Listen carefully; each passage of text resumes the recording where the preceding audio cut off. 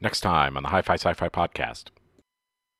Next time on Star Trek: The Next Generation. Seems like we're trapped in here. Proceed with caution.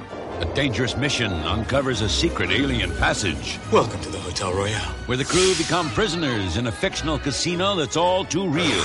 Lock onto the landing party. Beam them up. We've got nothing to lock on to, sir. Now, they must gamble with their lives in a deadly game of survival on Star Trek: The Next Generation.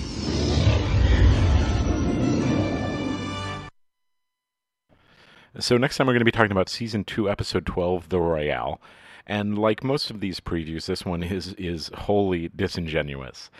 There's everything in it happens, sure, but the main plot is that they find a probe, it takes them to a world, there's a story playing out that is the remnants of an alien trying to replicate a story from a book that they think is pretty bad, and turns out to be pretty bad. The episode is kind of fun. If you have seen a lot of Star Trek and this does not sound familiar to you, you might want to give it a quick watch, as much of it as you can handle. But for the most part, we are in agreement that this is definitely skippable. It's a weird episode, and I certainly say that a lot. But this one is surreal in many places, but not surreal enough in others. It in many ways feels like a Twilight Zone episode.